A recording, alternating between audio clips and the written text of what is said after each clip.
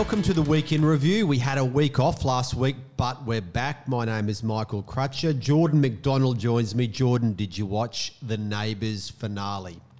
I watched the first 25 minutes of the 90-minute finale.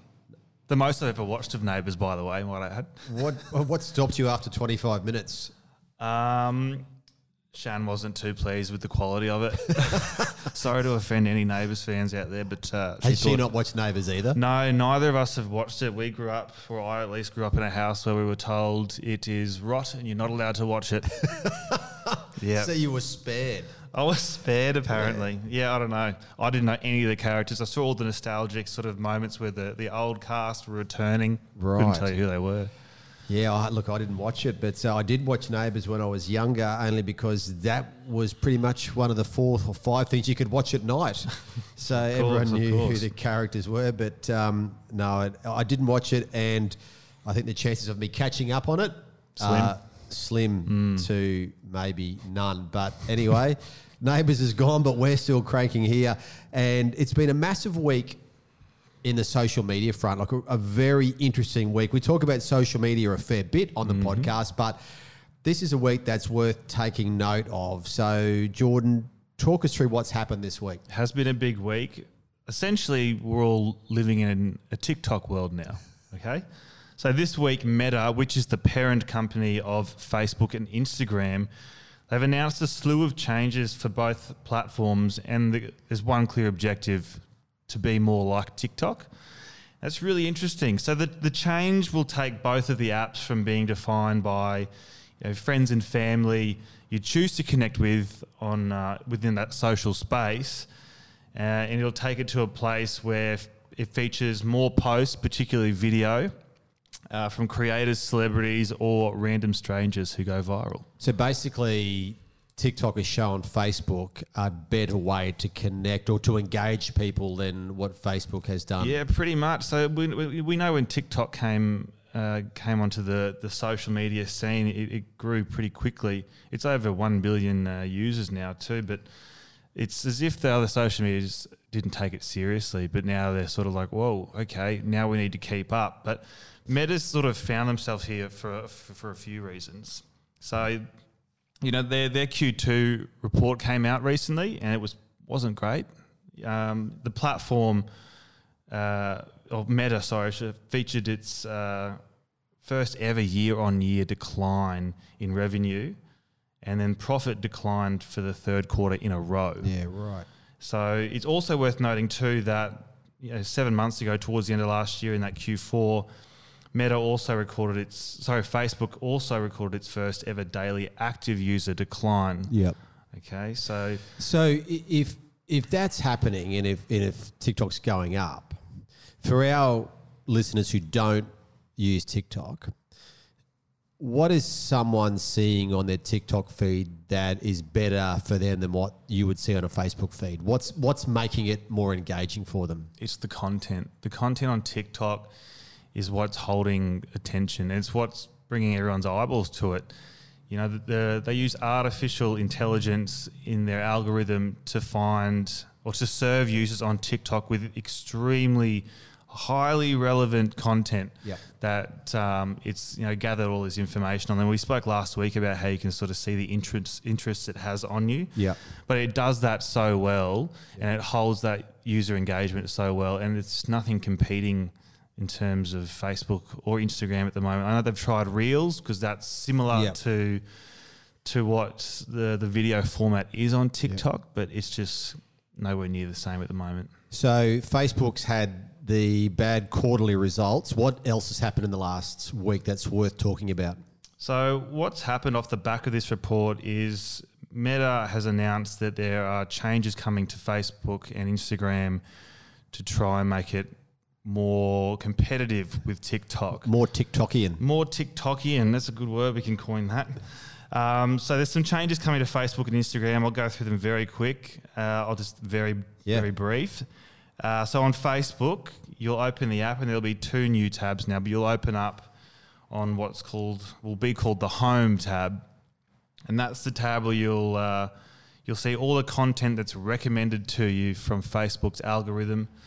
and that content will be stuff from creators. Or So this is the TikTok feel to it, the home tab. Yes. So it's just going to be serving you videos non-stop. Reels as well. It'll feature the Reels and Stories. There's the other tab too, which will be called Feeds, and that's where the more original, which we can start to call it, Facebook feel will live. It'll have all the stuff, all the posts from your family, friends, groups, and pages that you follow. On Instagram, not as many changes, but just emphasizing video more. So all your videos that you upload to Instagram, they will automatically become Reels, provided they're shorter than 15 minutes in length. And if your profile is public, Instagram may see your video as eligible and then recommend that to other users throughout Instagram. Okay. So you have the potential to go viral, which is, again, the big appeal to TikTok. It's very easy for just anyone to go viral. Yep. One annoying change, which in the list of changes that stood out to me, was that videos in the feed are going to, when you scroll through, are going to play with sound on by default. Oh, wow. Previously, and still exists now before my updates, when you scroll through your video feed, it's on mute. Yeah, that's right. Yeah, so you have the option, but you're protected in case you're in a public or private setting. Not anymore. Yeah, well, that'll be different. Yeah, it'll come through loud and clear wherever you are. So what are people thinking about this? Because I remember way back when Facebook would just put up on your feed things in chronological order from people you followed. So that's way back. Then it's changed in the algorithm. We know no one knows exactly what it is, but these changes annoy people when they come in because no one likes change as such. But no. Will they annoy people, or have they already annoyed people? I'm not sure if it'll annoy people. I know that the chronological feed is coming back for that feeds tab in Facebook. Oh, really? Which people do like. It's been a long time. I know, because you can do it on Twitter, but you can't. Yes, that's do it true. on Facebook. And it used to infuriate me. I like to, stay on top of it all. Yeah. But I'm really curious to see how people take Facebook becoming so video heavy. I mean, the videos always worked well on Facebook, but to convert it into a video almost only feed and how they're going to find the content, I'm honestly wondering if most of that content is just going to come across from TikTok, because that's what happened on Instagram. Yeah, true. Yeah, all the time Instagram Reels are generally just a repost from a TikTok. Yeah. And they squash your reach if they see the TikTok watermark on the video, because that's what happens. So I don't know how they're going to do it. So in the end, this is all about money. As we're always taught as young journalists, follow the money. The reason they're doing this, as we said, their quarterly earnings have gone backwards for the first time in a decade. So this is obviously about trying to engage people to sell ads and keep them, happy. But what are your thoughts on this? Because this has been a big week. I mean, fancy the biggest social media network in the world going, I need to copy you. I think that's fascinating. And I think it speaks to the major threat that TikTok imposes on competing social media platforms. It's a very competitive space, and I feel like it's almost leveled everyone now a bit. These changes also, to me, indicate that we could be witnessing the beginning of the end for social networks. Facebook is a platform that was built on connecting friends and family in one online setting. Yep. And TikTok, it's different because it's more about connecting users to highly relevant content. And then the bonus is, the engagement there is done through private messages or comments. It's not so much about establishing a friends list or a network. That's right.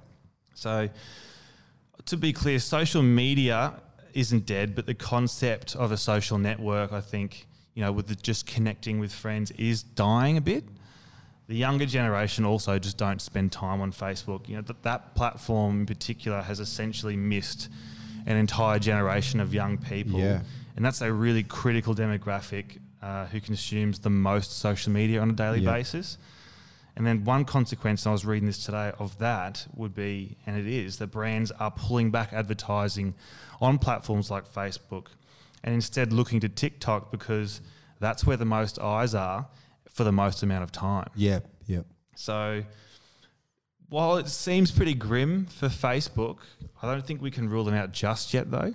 They are still well and clear the biggest social media platform in the world But I reckon this certainly ups the stakes for Mark Zuckerberg's metaverse. Yeah, it does. And that's probably what it is the clock is really ticking for Facebook from the news this week to say you need to get the metaverse sorted out really soon because these rivals are taking ground off you. And they're doing to Facebook what it did to the others years ago. Facebook came in and just completely turned it on its head.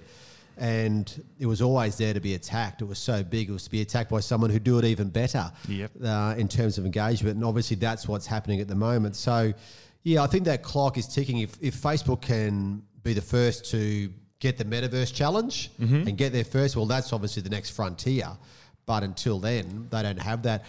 There was some really good reading on this week that you can see. One of the ones that, of course, go to that younger age group and the TikTok and all that I guess the generation before was sort of slaves to Facebook, is when you'd go to Facebook and there you'd go and you'd put your name in and then you'd find your friends and family, etc. Yeah. Whereas these groups now are getting into the Discords, if you like, Discord being an app where you connect with users and message each other. These types of things where you set up your own little group. You're not publicly available. It's your own group and you're making that work for yourself. Yep. So that's, again, another spin off this whole area. It is. That is changing so quickly. So, look, you know, you're our social media expert, so I'm always very much interested in what you say about this stuff because you know these platforms so much better than I do. But it's not hard to see from the outside when you strip it all away. It's about money. Yeah. It's about being able to create a platform where you can sell things to people, and that's where Facebook is trying now to say people have found a way to engage people better, and that's what it is. It's better engagement. And I must say, I'm not on Facebook a whole lot, I must say, but whenever I do go on Facebook, I'm always astounded as to why I see, for instance, so many regular posts from people who I don't really connect with or haven't seen for ages. I'd love to know that algorithm because it astounds me. It's odd. It is really odd. The mix of content in there, it makes no sense anymore. I'm like, it's anyone's guess. And I will talk to a friend of mine who will tell me something, and I'll say, I didn't know about that. And they said, well, I put that on Facebook. And then I think, I don't go on it that often, but I still didn't see it when I was there. But yet I saw a whole bunch of stuff from people I don't really have much in common with, but Facebook tells me, obviously, that I do. Apparently. So it's there ripe to be overhauled. So it is. Let's keep an eye on what happens with that. Look, we're talking about these modern things, Jordan, you know, TikTok and how it's changing before our eyes. I want to go back now to handwritten letters. Handwritten letters? Handwritten letters. I can't remember the last time I wrote a letter. So, and I only do that because there was a fascinating piece this week that was done by Bloomberg, which looked at the art of the handwritten letter and whether we still do it and how often we do it, and how do you clarify whether people are, quantify, I should say. So you can look at, I guess, vinyl records being the one where people say, you can see the sales of vinyl records going up. Yes. That's happening. But now in this world where we have so many text messages and emails and they just disappear, where is the place for handwritten letters? So this piece was an excellent piece.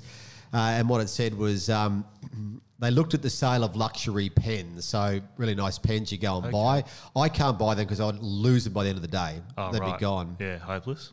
And they'd reappear like 2 weeks later. Yeah, right, okay. So, but they said there's some evidence that those sales are going okay, and there's also anecdotal evidence that more people are writing letters. And they said now, because of the rise of texts and WhatsApps and Facebook, whatever, all this stuff, these things disappear. They went back and looked at some of the times where the death of the handwritten letter has been written about over 100 years ago. So, including, go back to 1840 when the adhesive stamp was introduced, so you could actually post some mail. Way back when people actually posted each other letters. Yeah. That's a long time ago.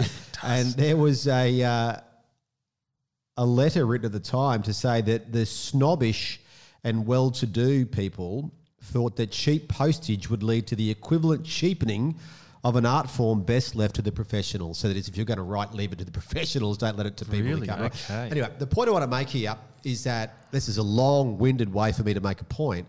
Is that talking about handwritten letters is a really good way to remind about the art of stakeholder engagement.